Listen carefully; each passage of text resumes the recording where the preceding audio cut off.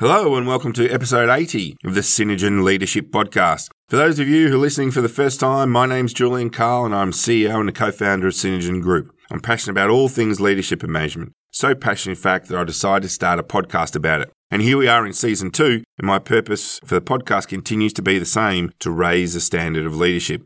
In today's show, I speak with Anna Feringa, who is a workplace mental health consultant, speaker, trainer, and mental health program strategist. Untreated mental health conditions cost Australian employers $10.9 billion every year, according to Beyond Blue. Recent research by SafeWork Australia found more time at work is lost to mental disorders than any other type of injury or illness. As a workplace mental health speaker and consultant, Anna supports employers by helping them see that embracing mental health in the workplace can help prevent injury, drive a great culture. She works with Australian businesses to go from fearful and confused to confident and responsive when faced with mental health challenges in the workplace. She also helps these Australian businesses to understand how to be a best practice employer when it comes to psychological safety in the workplace through implementing uncomplicated and practical systems and offering dynamic educational forums. Now, during the course of the conversation, we speak about all things related to workplace mental health. We start by looking at exactly what is workplace mental health and what a mental health problem looks like. We speak a lot about what a leader should look for and when to have the conversation. We also take some time to discuss the difference between a mental health conversation and a performance management conversation. We finish the interview by talking about the 3-stage framework Anna has developed as a guide for leaders. So keep listening, and as always, would really like to hear your thoughts about the interview with Anna Feringa, workplace mental health consultant, speaker and trainer. Happy listening.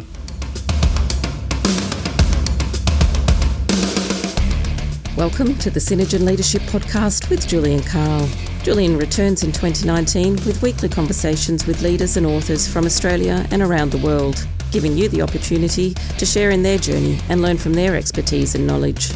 Julian also shares some of the tools and techniques he uses as a leader, mentor and facilitator, helping you to build your leadership capability and improve your confidence as a leader.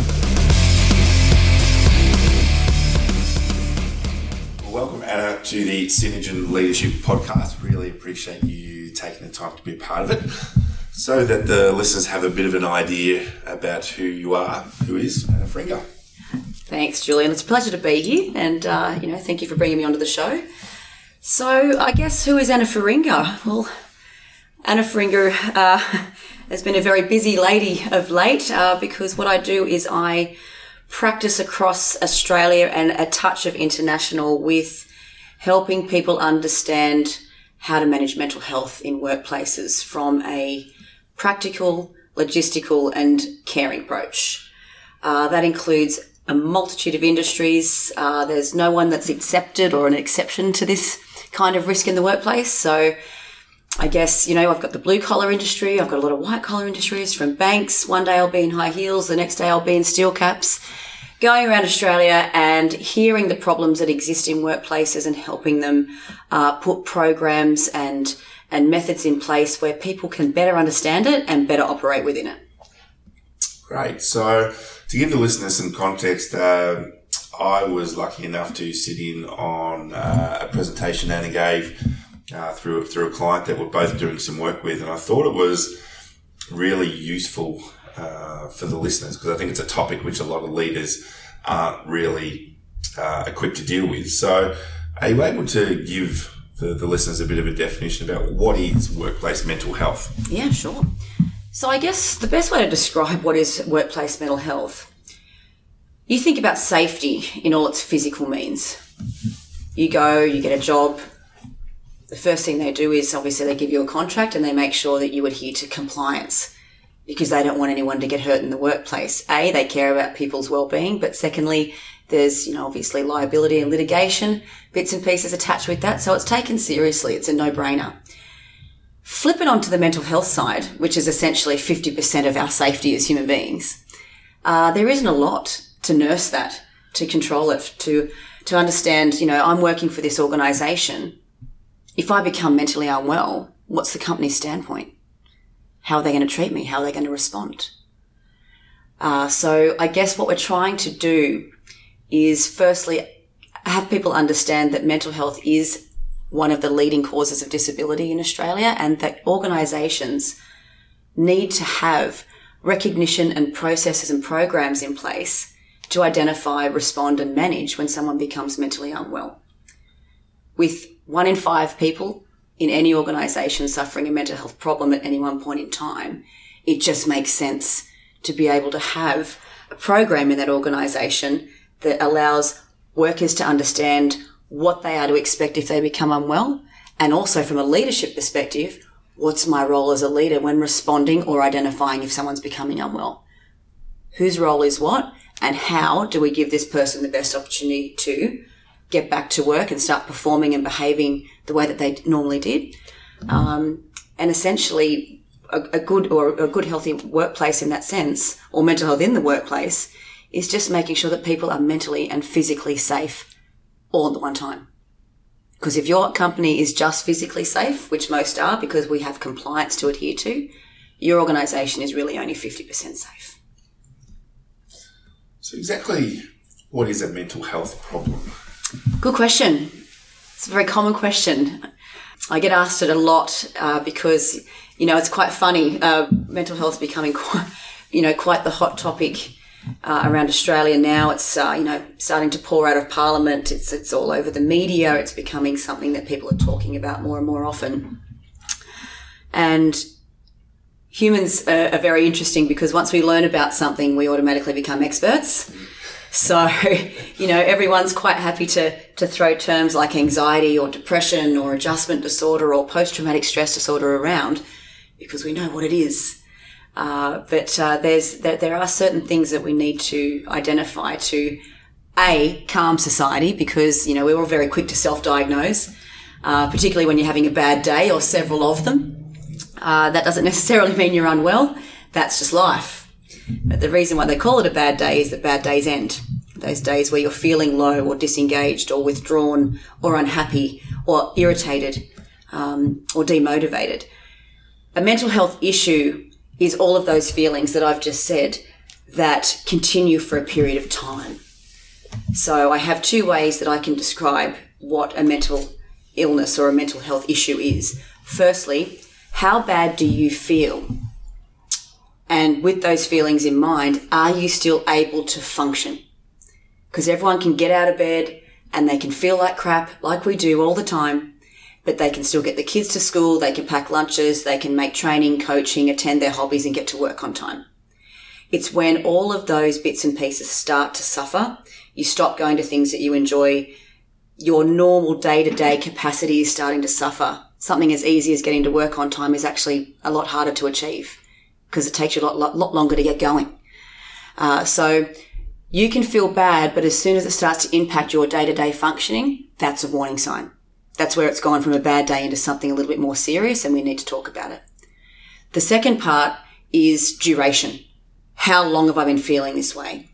So clinically, with a multitude of clinical studies coming out of places like Monash and University of New South Wales, Black Dog and Beyond Blue, is the 2 weeks too long is a really nice, clean sign. Most of the people that they've interviewed and working around with research have had a consistent reporting that they'd felt these symptoms for longer than 2 weeks. So that's what I would define. Can you function and have you been feeling this way for longer than 2 weeks? That would define potentially that you are slipping into a mental health issue area. And we've got to be careful with these words because not everything's a mental illness. So duration and can you function? Okay. And so before we get into it, what does a mentally healthy workplace look like? That's a really good question because, I wish I could say there were a lot of them, but people are only starting this journey because it's only really the importance of it's only really starting to get recognised now. But from those few organisations that are starting to get it right, a healthy workplace from a mental health perspective, firstly and foremostly, needs to have CEO, ELT, CE or MD endorsement. Okay, everyone that works in that organisation needs to know that this is a priority for senior management. If the message is not coming from senior management and it's coming somewhere from human resources or safety in the middle somewhere, the level of respect and seriousness is not really taken up. So if your executive leadership team are behind it, you're prioritising it, you've got it on your agenda and you're communicating it effectively out to your workplace, that's what can define a very mentally healthy workplace, because people start to take it seriously because the senior management team does. A healthy workplace also has adequate training and communication around mental health. I mean, I can't imagine going to work for an organisation where on the back of a toilet door, as opposed to saying, please consider wearing steel caps. You just wouldn't hear of it, because they are going through training that helps people understand how to stay safe in whatever risky environment you've got. But right now, that's where how to stay mentally safe is sitting, in cafeterias, in smoko rooms, and on the back of toilet doors. So it's important to have good communication and mandatory training in that building to help people identify, manage and respond to mental health problems in the workplace. Coupled with that, you've got a workplace that makes workers feel okay if they need to speak up. Because there's two things someone worries about when they want to speak up or not in a workplace if they think they're becoming unwell. They don't want to lose their mates and they don't want to lose their money. Okay, I don't want my co-workers to judge me and I don't want my workplace to judge my capability. Get that message right through an adequate program. That's going to put a lot of people at ease, and you'll find people will speak up sooner. And the sooner they speak up, the more opportunity the organisation has to get in there, support them, and hopefully rectify something before it becomes a bigger and greater issue where most situations right now are sitting, because we've waited too long to intervene. And that's not because people are, or companies are awful or ignorant. It's just that they haven't been shown how to do it. People are just looking for clarity and permission. What's the right way? I want to help, but how do I help? Get that message right in a workplace and you'll find that the culture will start to shift dramatically and it will literally just take off. So senior management priorities, good communication and training, low discrimination, okay, because people will not speak up if they think they're going to get discriminated against. Bottom line, that's called self-preservation. Clear those messages up, people will talk sooner, you will rectify sooner, and you will save good people and good jobs. Yeah. I imagine that would be one of the biggest challenges you face, is creating that environment so people do feel safe to speak up. Very hard. You know what it's hard, Julian, is because we're talking about workplaces. When they step outside that workplace door to head home, they're stepping into a more heavily stigmatised environment. So it's very, very hard to have a complete mentally healthy workplace when that workplace is operating in a stigmatised environment. Okay, it's very, very hard. But what is easy is making steps that are adequate for that organisation to build in, that are easily understood, that they stand by, and that is consistent. Because when I'm spending time with people around Australian workplaces, even if workplaces are making an attempt to be proactive in the mental health space, sometimes it's viewed as token or ticker box. Yeah. Okay, so it needs to come up and be consistent in that way. One of the things which I took away from your presentation was this idea of how to avoid becoming the accidental counsellor. And I thought it was a really useful discussion point. So you're able to share a little bit more about that? Yeah, sure. It's very easy to be the accidental counsellor. I'm sure you've been one. I've certainly been one, even before I've completed my psychological qualifications. We accidentally counsel people every day, whether it's your family, your friends, or people at work, because that's what we're bred to do. We're bred to care.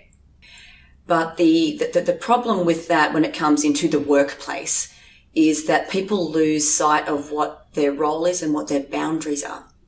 So the fear of accidental counselling, ironically, is actually stopping people from caring because they want to care. But what do I say if something is wrong? How do I respond to that? How do I work it out? What if I say something to this worker that's going to offend them or upset them? Because mental health's personal and it sits in this big, deep, dark corner where no one talks about it and tiptoes around it. So being an accidental counsellor can have an ironic outcome of actually stopping people from asking if they're okay. On the flip side, say we do it really well. We relate, my sister or my brother's going through what you went through. And what we find there is that we've got a bunch of people in workplaces that are starting to give advice for a mental health or a potential mental health problem. And accidental counselling can then become quite strenuous, if so dangerous, because there's a risk of advising the wrong resolution. And there's also a risk of that worker becoming incredibly codependent on that manager because it feels damn good to have a nice conversation with someone that understands me and they've given me advice on what I should do to fix it. And then, from a third piece, it burns managers out, burns leaders out. Because when you have a really nice conversation with someone when you're unwell, you're going to want more of them. So a lot of managers are sitting in rooms day after day, week after week, guest counselling out of the kindness of their own heart. But really, I call it the Band-Aid and antibiotic effect. The manager is a Band-Aid, right? Sitting in rooms, having these conversations over and over again because it feels nice. But if I've got an infection and I put a Band-Aid on it and I take that Band-Aid off, what do you think's under the Band-Aid? The infection. So even though leaders might feel good and competent and useful by having these conversations, it's not rectifying the issue. And in the long term, it's burning that leader out. So the key piece of advice here to avoid accidental counselling is that very thing. Take the word advice and get rid of it. No one advises around mental health or mental illness in workplaces. Workplaces' jobs are to support and guide.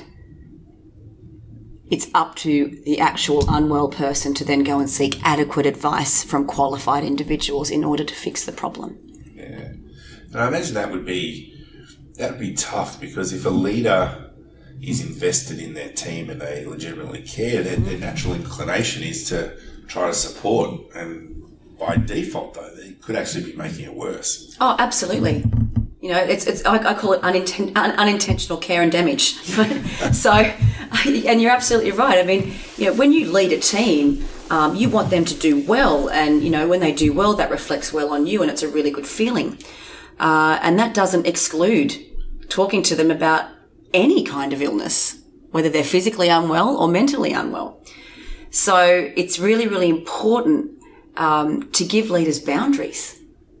We can show a leader how to be caring and empathetic when identifying and responding and managing someone that's unwell in a workplace, but we have to give them boundaries.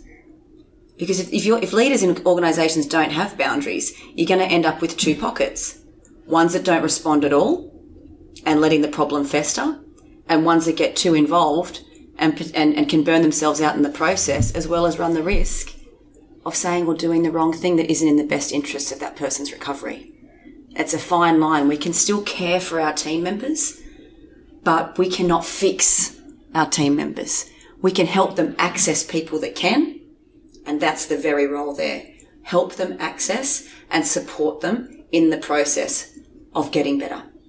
That it's not the leader's role to coach them to health. So what are some of the general signs we should be looking for? Yeah, sure. Well, there are many. There's many. There's cognitive and behavioural and emotional and psychosomatic signs we can have a look at. And so I'll start off at a high level and then go a little bit deeper. My first piece of advice when I'm running these programs and helping leaders establish boundaries is don't get your magnifying glass out too early. Okay? Because that's where it, again, takes us back to accidental counselling. And it does increase the opportunity to offend someone because something might not be wrong. They might just be having an off week. The best way that I can describe and the safest way is, as a leader, look for two things in a workplace. A change in behaviour or a change in performance. And when I say change, that normally equates to a drop. Okay? So nice, safe, validated ways to justify intervening. And that's what's giving leaders confidence because, you've heard the old saying, we can't see what's wrong with someone when they've got a mental health problem. It's subjective. But in a workplace, you can see if someone's behaviour's changed. And you can see if someone's not performing their role very well. So performance aside, I want to flip back to behavioural now, or emotional. Signs would look something like someone that was normally chatty and engaging starts to withdraw. Someone that's got quite a tempered personality starts to become bitey and aggressive and short-tempered and hypersensitive. You've got your age-old and obvious bits and pieces, aggression, tears, and then coupled with, how well are they doing their job? How well are they doing their job? So you're looking for essentially a change in someone, and that change is your validation to go forward. Another sign would be from a psychosomatic piece is, are they having a lot of sick leave? And people are entitled to that. I'm not here to criticise that at all. We need it. It's our right and entitlement. But how sick are they, and how sick are they for what reason? Flus are a big one, because when you hit a level of unhealthy stress, the first thing to go is your immune system. And, I get it here. I mean, Melbourne's cold. So people get flus and they get colds, and I get that. But my question is, how many are they getting? Because, that can be a sign. And the thing is, it doesn't have to be hard. You just say, geez, you've been unlucky on the flu front this year. Is everything else okay? And they'll either say yes or they'll say no. Or they'll say, look, Anna, I just got unlucky because I've got kids in daycare and they keep bringing home the green loogie. That sounds familiar. I know, right? So, but, never underestimate a sign because they're either going to tell you or they're not. So physically, behaviourally and emotionally, you'll see signs and drop in performance. So just to summarise that piece, look when their behaviour changes. It's quite obvious when it does. And look how well they're able to do their job. So I'm in a leadership role, and I see either a change in behaviour or performance. Mm-hmm. When should I have the conversation? Because I imagine that it's first of all, a leader's going to be thinking, am I comfortable having a conversation? Mm-hmm. That's right. And the answer to that, firstly, is most leaders are not comfortable having the conversation. Because I draw us back to the fact that they've never been given the clarity or the permission. People are just waiting for permission to care. One of my favourite sayings is policy has killed care in workplaces. And again, not to be disrespectful of policy because it would be organised chaos without it. But we fear breaching policy more than what we do asking whether someone's okay. And it's just about bringing the human back. And once a company stands up and says, we want you as leaders to ask, it's part of our safety approach, people will start doing it. So the answer to your question is, when you see a sign, don't wait. Because the longer that you wait, the harder the conversation's going to be, because the sicker they will become. So as soon as you see a sign, and you're not actually, when you're having a conversation, you're not saying, geez, Anna, you're a bit quiet today. Are you experiencing a mental health issue? And you can't underestimate how literally the people will take you. You don't seem yourself lately. Is everything okay? Oh, I've noticed that you haven't met a couple of those targets, or you've dropped the ball on a couple of pieces of that project. Is everything okay? It's about the person, not the organisation, just for that one moment. And that's the biggest key learning for organisations, because workers and people in the general community have a lot of distrust and a lot of paranoia and a lot of embarrassment in and around mental health. And so the best outcomes for organisations and leaders when they decide to have that conversation is to make it about the human, not about the company.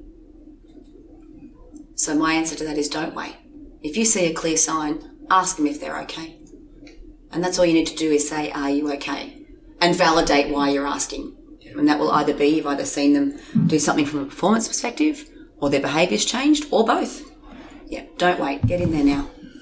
And how would you describe the difference between a mental health conversation versus a performance management conversation? Yeah, and it's amazing how much they can overlap. Look, in my experience, sort of working heavily in and amongst workplace personal injury data across many schemes, is if I was to take a lot of mental health or mental injuries in workplaces and I dig and see what happened in the beginning, there would at least, and this is obviously not in research and text, this is just from my findings, the majority of these psychological claims or mental injury claims had some form of interpersonal conflict or performance management involved. It's very, very interesting. You've also got your other cohort of injuries that, you know, are a no-brainer. They've witnessed something traumatic, or they've been involved in something traumatic, or they've read something that was traumatic, being, you know, vicarious trauma. But interpersonal conflict, or people assuming or presuming what's happening to them, is one of the leading causes as to why people are becoming unwell in workplaces.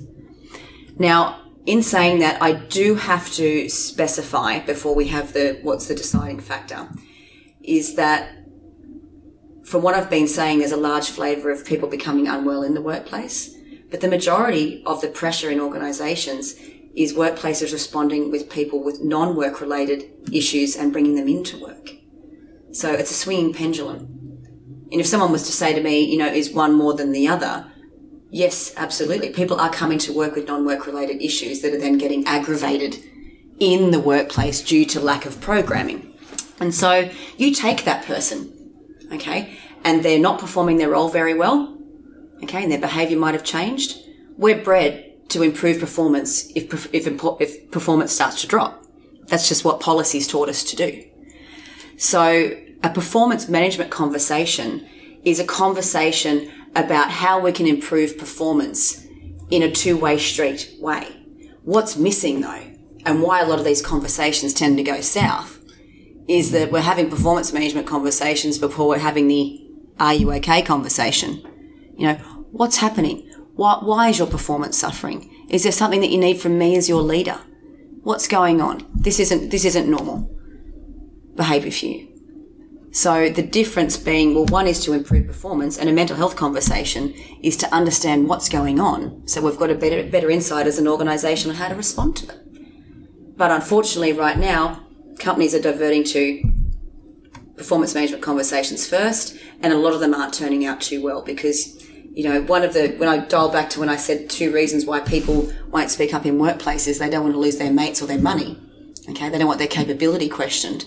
They don't want to, you know, appear weak in front of their leader. The ironic thing is, if we performance manage someone without at least having an "Are you okay?" conversation, their greatest fears just come true. So you're taking an unwell person and then putting another layer of pressure on them. Now, I'm not here to condemn performance management. It has its place in workplaces, absolutely. And I'm also not here to put a mental health label on everyone that's underperforming in workplaces either. That just wouldn't be realistic. There are people that are in the wrong jobs. But we need to be able to, regardless about whether they're the wrong job fit or they're unwell, have a set way in order to have a mental health conversation to determine who needs help and who needs to consider alternative employment. And by having an "Are you okay?" conversation in all of those instances, that's going to help companies work out who needs what. And so what are the legal responsibilities for the leaders out here? I wish I could say there were lots. But obviously, you know, in the world of mental health in workplaces, you know, mental health or mental issues aren't a new thing. They're just becoming a newly respected and recognised thing, you know, from a multitude of sanctions across society. So legally, it very much sits squarely under the WHS legislation, depending on what act you're under per state to state. So, you know, your legal obligations essentially are to provide a safe, supportive and productive environment for all employees. You are to do that in a fair and equitable fashion. You do need to be aware of what support resources are available. You need to be aware of policies and procedures as a leader. But let's dial back to the first one, and I call that the King Law.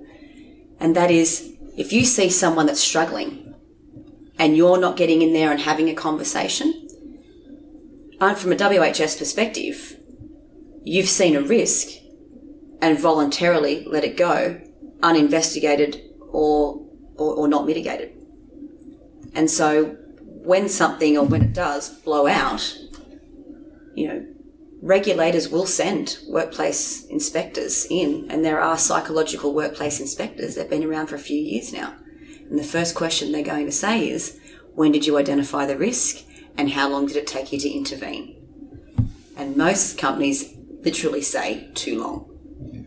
So we are legally required under a WHS standard to provide a safe, supportive and productive workplace. So when you see a risk and you don't act on it, that can have nasty implications. Whether it's a fair work matter, an IR matter, a workers' compensation matter. And then a lot of mental health practices falls into the, into Discrimination Act as well. Because we unintentionally discriminate, because discrimination will always be around with mental health until we learn more about it. I always ask the question, to many of my clients, 2 people come to apply for a job for you. One's actually had the courage to say, I've got pre-existing depression, but it's managed. Who gets the job? And, lots of people and are, and then we would like to think that we'd give that person the job. And I give them the Anna face, and I know that we can't see it on a podcast, but I look at them and they're like, I'd probably give the job to the one that doesn't have the mental health condition, because I don't want to increase liability and I don't want to make them worse in the process. And the discrimination there is we're making decisions based on medical capacity, and we're not doctors. Leaders aren't doctors. So, to sum that up, pretty much our legal obligations fall under the Discrimination Act or the Work Health and Safety Act. So we're talking before we started recording that there's been a shift. And I think in my work I've probably noticed it probably the last 3 to 4 in particular years have been a shift. I'm curious about what you think is driving that shift. Is driving the fact that there's more conversations happening about it, that more people are going out in public and talking about it? I think that's a really good question, and I think it's got a large chicken or egg piece to it. But I guess in my opinion, and that's just Anna Feringa's opinion, is that, and I mean this with all due respect, if you take a disease like cancer and you look at how society responds to someone that's been diagnosed with cancer now, as opposed to how we responded to them 25 years ago, it's very, very different. People are more comfortable with the concept. I'm not saying that they're permitting it or that they're accepting that it's just life, but people have different responses. They have more empathy, more care, because we've learnt more about it. We've learnt more about what causes cancer, what risks there are with cancer, and once you get cancer, what's someone likely to experience? That's blasted all over Australia through charities and media and, the frequency of people experiencing cancer and the consequences of it.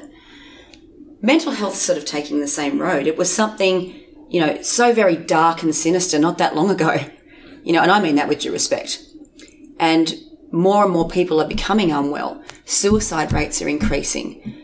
Diagnostic statistics are increasing. Okay, we've got 1 million Australians with clinically diagnosed depression and 2 million Australians with clinically diagnosed anxiety, and we're losing 9 people a day to suicide. So it's the natural consequence of what's happening to humans that's drawing attention to it, just like the cancer example. We're learning more about it. More people are experiencing it. The more we learn, the more people can identify, and it just snowballs from there. So mental health's very much in its snowball effect right now, because we can't deny that it's not here. Because the consequences, even though we say we can't see mental health problems, the consequences we can. And that is either, to an extreme level, someone taking their life, or high unemployment rates with people with mental health conditions due to discrimination potentially.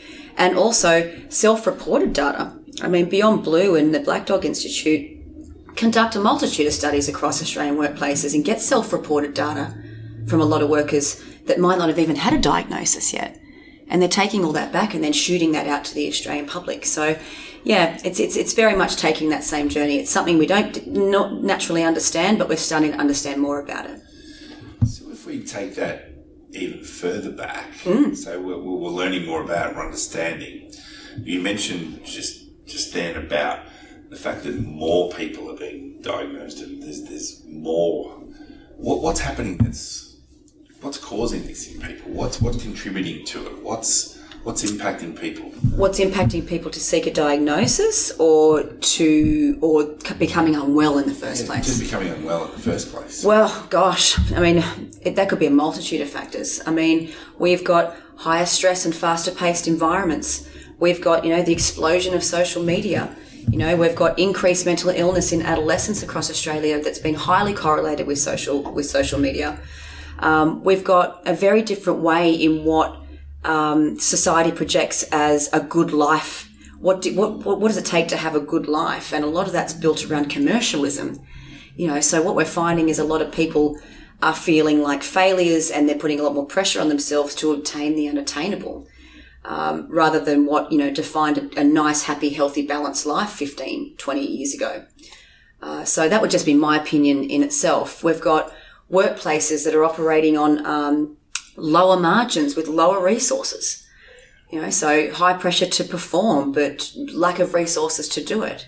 And therefore that's almost, you know, a deemed failure for a lot of employees. So, you know, the likelihood of doing well at work is at times failing, because it's almost unattainable to be the high performer these days. So, you know, from a work perspective, it's pressure and margins and resources. You know, from a social perspective, what is it that defines a good human? What does a good life look like?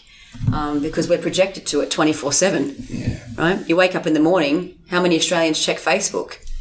You know, and we have a look at people's perfect children and perfect lives and perfect figures and perfect homes and so forth. But then, you know, you take that, you shut that machine down and you go and meet that person for a coffee. It's going to tell a very different story, but yet humans are carrying that impression around and they're trying to achieve it. Economy is another one. You know, and I'm by no means an economist, but, you know, I'm very, very familiar when I'm working with people that are unwell, the impacts of the economy on them, you know, and then functioning within that economy with a mental health problem, which can then exacerbate that. So it's a gigantic area. I mean, we could sit here on an 8-hour podcast and talk about risks in life that can increase mental illness. And then no one really has set data to say that there's more now. Yeah. It's just we're different when it comes to seeking treatment. There's just as many people that had mental illnesses 40 years ago. We just have a different way in which we respond to it in society, which makes it more overt. Yeah. So I'm curious, and this may sound like a strange, ignorant question, but no. Just I was listening to you then, I was thinking about all the things that can contribute to it, the economy and the pressure of work and social media and all of those things. Are some people naturally more predisposed to have it? Like, is it potentially genetic and things like that? Absolutely. Yep, absolutely. And a lot of people that do, you know, develop a mental health condition, you know, genetics and predisposition is always taken into account. You know, there's high correlations with alcoholism. There's, you know, definitely with, you know, psychotic related conditions, high genetic link there.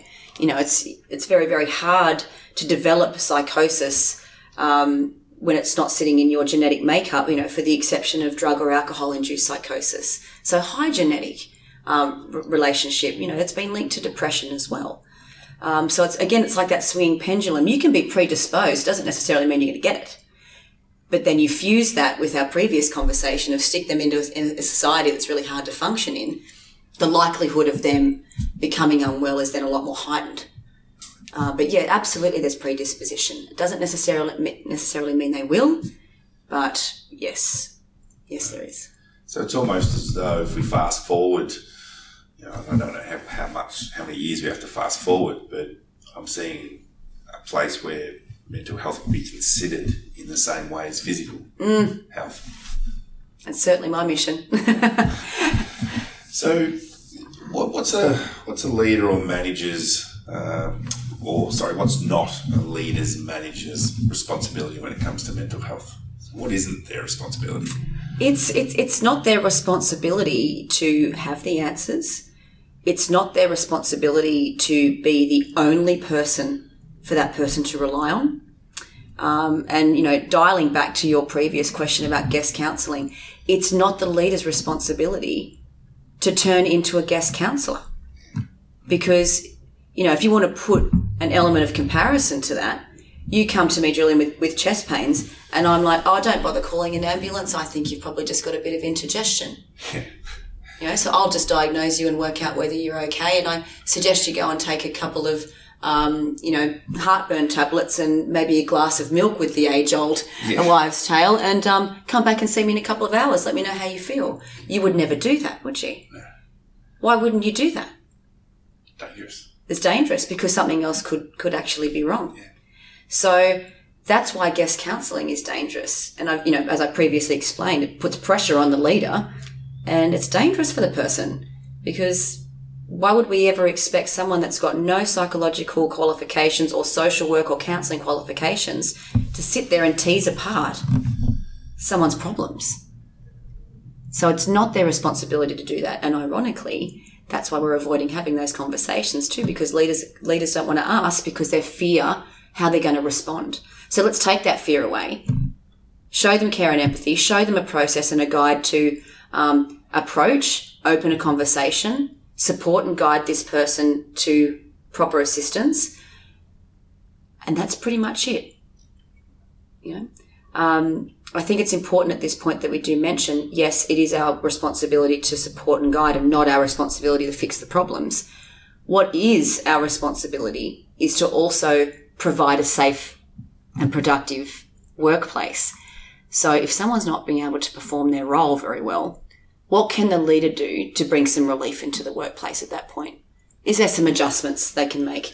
Can they give them a couple of days off? Can they take some project tasks off them to give them some relief? That is the leader's responsibility.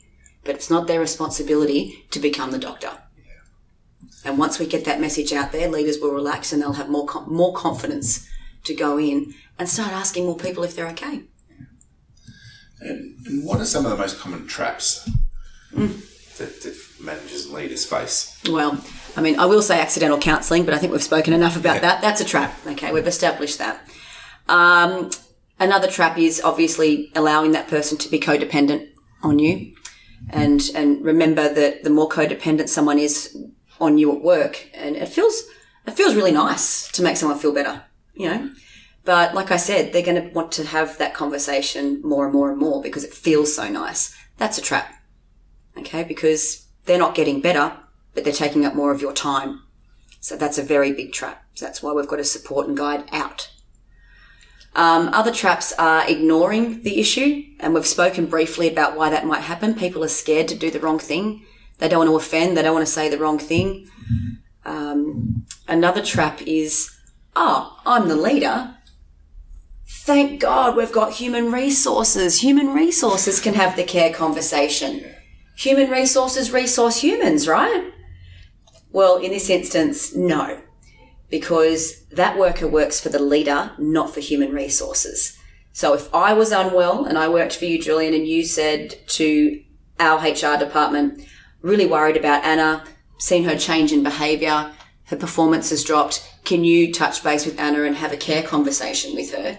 And then I get contacted by HR. Hi, Anna, we've just heard from Julian that we're hearing you're not travelling too well. Would you like to have a chat? What do you think that does to the already existing paranoia and mistrust of speaking up in workplaces about being unwell? So HR, it is not HR's job to have that discussion. And when HR have that discussion, it becomes formal, and that's what people fear most. So that's a trap. And that person will never speak to their leader again, or particularly not with what's going on with them anyway. Yeah. Because they're like, well, who else knows? Yeah. Why am I getting this phone call from someone from HR talking about my well-being? Why hasn't my leader just come to me? Yeah. It's unintentionally disrespectful. So that's a trap. And another big trap is having the conversation. So well done. You can wipe the brow. You can march home with pride and go, I'm the best leader in the world. They responded well. They told me something was going on, or they told me to bugger off, which happens too. And then 2 or 3 weeks later, they might check in on them. So that's been and has been and continues to be a big problem, because it's not just about one conversation. Because when I spoke about supporting and guiding someone back to someone that can help them, but also maybe making some workplace adjustments, if something's changed in the workplace to bring this person some relief, do you just let it go for 3 weeks and hope it works? Yeah. A leader needs to monitor those changes, because they're only temporary. They're there to help this person recover. They will end eventually when that person's health improves. But a lot can happen from 1 week to 3 weeks. If someone's already that unwell to the point where they can't concentrate on their job and their behaviour's changed, we need to monitor them no less than weekly. Catch up with them, and it doesn't have to be formal. Go for a walk, have a coffee, whatever. How's it going? Is it working? From our last discussion, is it bringing you some relief? Do you need anything else? And then if they do decline, the leader's all over it. Okay? Because if you leave it 3 and 4 weeks, and I understand leaders are busy, that's when complexity can creep up. You can come into work and they're not at work.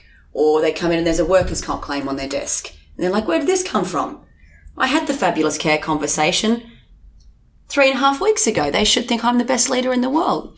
No. And I mean, if you revert it back to physical, if I broke my leg and returned to work with a moon boot on, I wouldn't be able to do my role to 100% capacity. So therefore the workplace would monitor me to make sure they've got a reasonable and safe environment for me to function in while I'm recovering on an ongoing basis until I've recovered. Same thing with mental health.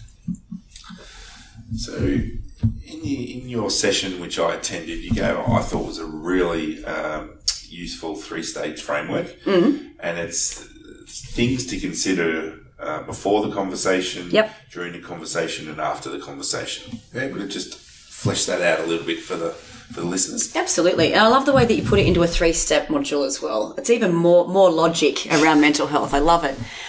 So firstly, it is, okay, I'm a leader. I've seen some signs. I've got to have a conversation. Okay. And every leader, considering the rate of unwell people in workplaces, will be in this position at one point or another. First things first, how am I feeling as a leader today? I mean, what if you had a fight with your partner that morning, or you've made a stupid financial decision on the weekend and now you're worried about money and how you're going to make the next mortgage? Or what if one of your kids are sick and your head's not in the game as a leader today? Is today the best day to have a conversation? You know, is that person going to get the best of you that day? Are you going to be able to listen to them authentically when your head's also out the window thinking about what's going on with you? But also, it's extra stress on the leader. They're already having a bad day. So first things first, are you in the right headspace to have the conversation? If not, can it wait till tomorrow? Another consideration before the conversation is, do you book a meeting? And I often pose that to a lot of workshops. And it's normally a 50-50. 50% of people go, no, you wouldn't. You know, it's about bringing the human back. You grab them and you have a care conversation. You know, mate, have you got 5 minutes? Let's go for a walk. And other people are saying, yes, well, we absolutely must in accordance with policy and this and that. And so you can see the transition starting to happen in workplaces. So my advice is you don't book a meeting. All right. If someone's showing signs of not being that well and you send them a meeting invite for 2:15 that afternoon, what are you going to call the meeting? Quick catch up? Quick chat? So this person's already showing some symptoms of something, right, in the workplace. What do you think the next 6 hours of their day is going to be like? Why do they want to meet with me? What's going on? What have I done? Am I going to lose my job? What's going on? And it just takes us back to square one. It formalizes something that doesn't need to be formalized right now. You grab your worker authentically, naturally. If you got 5 minutes, I want to have a chat to you. And then you be careful about where you take them, because the underpinning piece of this is dignity. All right? Because you don't know what reaction this person's going to have when you ask them something as personal as, I've seen X, Y, Z. Are you okay? You're going to get people that are going to be embarrassed. They're going to get people to throw their arms around you and thank you. You're going to get tears. You might get someone that's a bit gruffy and say it's none of your business. You know, it's all going to be, you know, mixed. So we need to think about where's somewhere private and dignified. Another piece to consider before you have the conversation is please don't write it down while you're talking to them. Okay? People are already paranoid enough and conscious enough. When people are writing notes and you're pouring your heart out to them because of whatever's happening in your life or how you're feeling, you need a set of eyes to look at. And you also don't need, you know, writing on paper going, where's that going and why are they taking notes? Again, that puts us back to square one. That person will continue to be paranoid and they won't tell you anything in the future. So they're 3 things to consider before you have a conversation. Where, how am I feeling? Please don't take a pen and paper in. All right. During the conversation, well, first thing, we've already covered this, is you need to validate why you're having a conversation. If you don't have validation, it's going to sound pretty silly. So, I've either seen that you haven't been yourself, or I've seen a couple of mistakes made at work, and then you get rid of it because it's not a performance management discussion, but you've validated why you need to have a chat to them. Where it really blows people's socks off is, they hear the fact that they've done something wrong, and then the next question's about them. That's new performance management, So the next thing is asking them what they might need. You've validated why you need to speak to them. Mate, what's going on? Do you need anything? What do you think might help the situation? And they might have every answer under the sun, or if they're in an emotional state, they might turn around and go, I don't know what I need. And when they say, I don't know what I need, then a leader can go forth and offer adjustments and whatever support services are available in that organisation, because they vary. Most have EAP. You might want to consider local area support services. Hotlines are a great thing. There's many of those now. So you can offer that, because I think just giving an EAP card, and EAP is amazing. I think it's one of the best concepts to hit Australian businesses. But I also find that over time it's become a bit of a cop-out for leaders not having a conversation. And they hide behind the EAP card. I want that EAP card to be given in every circumstance, but I want a conversation to happen first. All right. So you take them, you validate, you ask them what they might need. If they don't know, you offer whatever's applicable at that time, and then you agree on a follow-up schedule. I'll catch up with you next week, depending on what you've agreed on. Okay. We're basing this conversation on the fact that someone's actually opened up and told that leader something, though. We've also got to manage the ones that don't want to tell you anything at all. Okay. So that's what I would consider during the conversation. Also, during the conversation, be transparent with them. If they ask for something that's unachievable, tell them. I don't think we could probably meet that request, but what we can do is this. But I'll go and double check and get back to you. Because most people want help. All right. But right now, as a mental health consultant in the field, you're battling against a lot of preconceived stigma, like, they're only doing this for a workers' comp claim, or they're doing this to get out of work. And that's very much here. I'm honest. I'm brutal. That is very much here. Right. And that's just part and parcel of the big old monster called stigma. Right. But if you have an authentic conversation in a private location, person to person, eye contact, about them, not the performance, let them know, look, we've agreed on this today. I'll flick you a quick email so you've got to, what we've agreed on today. It might involve a couple of days off or half shift or a different job. And the good thing is with that, and a lot of people get prickly around this, but, you do need it from time to time, is that you've got honest and transparent documentation that's been received by both parties. And all it is thanks for meeting with me today. I'm so pleased I could help you. Take the next couple of days off. I'll remove a couple of tasks, or we'll change your shift rotation, or whatever it is. And if you need anything further, come and see me. My door's always open, and we'll catch up once a week to see how you're travelling. Works beautifully. There's certain industries and environments that don't, that don't approve of that documentation piece. So that's not going to be a one size fits all. But if it suits your organisation, then I would heavily advise that you give that one a go. And it helps the company stay on top of where they are. It helps the worker understand where they are and what's on offer. And it's human. Yeah. 50 million people aren't BCC'd in on formal forms and all this sort of stuff, because that's why people won't speak up in the first place. And then after, pretty simple. Be consistent. Have your catch-ups with them. Be available but know your boundaries.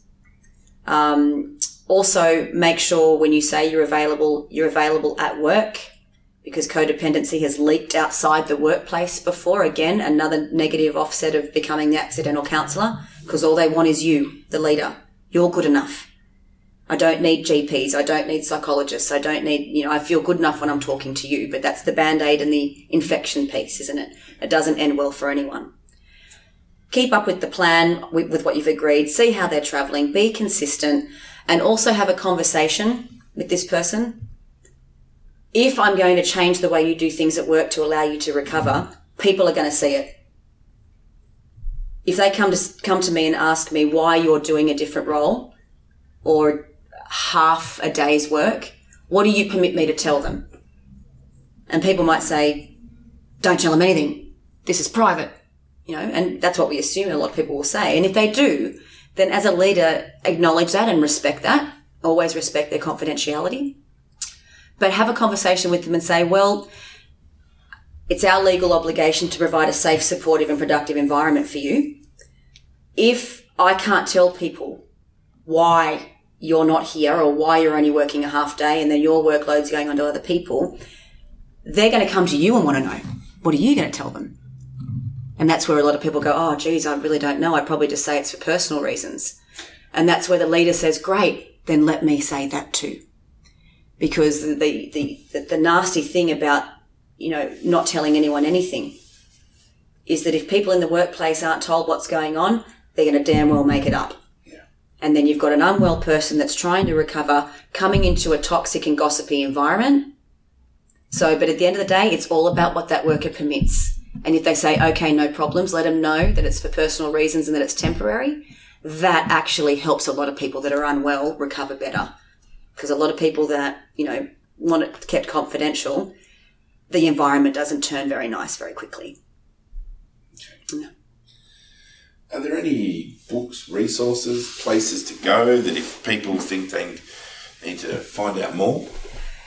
Well, I think one of the best resources I can recommend, and one that I heavily use, particularly in workshops and training, because it's current and it's endorsed, is and it's great for managers, is www.headsup.org.au. It's full of stats. It's full of documents you can download for free. As a manager, how do I put mental health on my meeting agenda? As a manager, how do I have a mental health conversation? And it's all there, that you've got checklists. How healthy is my team? It's got great questions to ask. I like it because it's taken all the clinical mishmash that we deal with and then belts it into a format where it's digestible, it's easy to read, it's applicable to pretty much every workplace in existence, and it's free. And it's endorsed by people like Beyond Blue, Black Dog Institute and so forth. So that would be the best resource. Books, there's books are many. Books are many. There's a lot of people that are writing about what a healthy workplace looks like. So I won't actually name anyone in particular, but I would pretty much direct anyone that's listening to this podcast to headsup.org.au. Beyond Blue is always a great website. Yep. Current research, they're constantly updating it. Really, really helpful, and again, written in a beautiful way where it's digestible and easy to understand and easy to apply in your workplace. Okay. And if people want to find out more about you and the work that you do, where should they go? Well, that's a very easy answer. So if people want to have a chat to me or find out more about the world of workplace mental health consulting, you can find out more of Anna Feringa at annaferinga.com.au. So any last words on leadership and mental health? I do have last words. My last words are, it doesn't have to be as hard as it appears. And it's perfectly natural to have fear around something that we can't necessarily see or understand. But just imagine if it was you and you were unwell in the workplace, how would you like your leader to approach you and help you? And that's what I always say to relax people when I'm training them in how to do this, is whenever you get lost or you get too caught up with process, just think about if it was you, how would you want your leader to respond and help you get back to health and get back to work? Well, on that note, thank you so much, Anna, for being on the Synergen Leadership Podcast. Thanks for having me. It's been a pleasure being here. Well, that wraps up episode 80 of the Synergen Leadership Podcast, another business leader interview episode for you. I'd like to encourage you to head on over to the Synergen Group website and engage in the conversation with us. Tell us what you liked about the episode, tell us who you'd like us to interview, or tell us what sort of content you'd like us to put together for you. And if you are an iPhone user, I'm always going to encourage you, head on over to the Apple website and please do leave us a review. It really does help bring awareness of the podcast. In next week's episode, we have another great author interview for you, where I chat with Lynn Kazali, who is the author of Ish, The Problem with Our Pursuit for Perfection and the Life-Changing Practice of Good Enough. It's another great author interview episode. Until then, love to hear what you think and happy listening.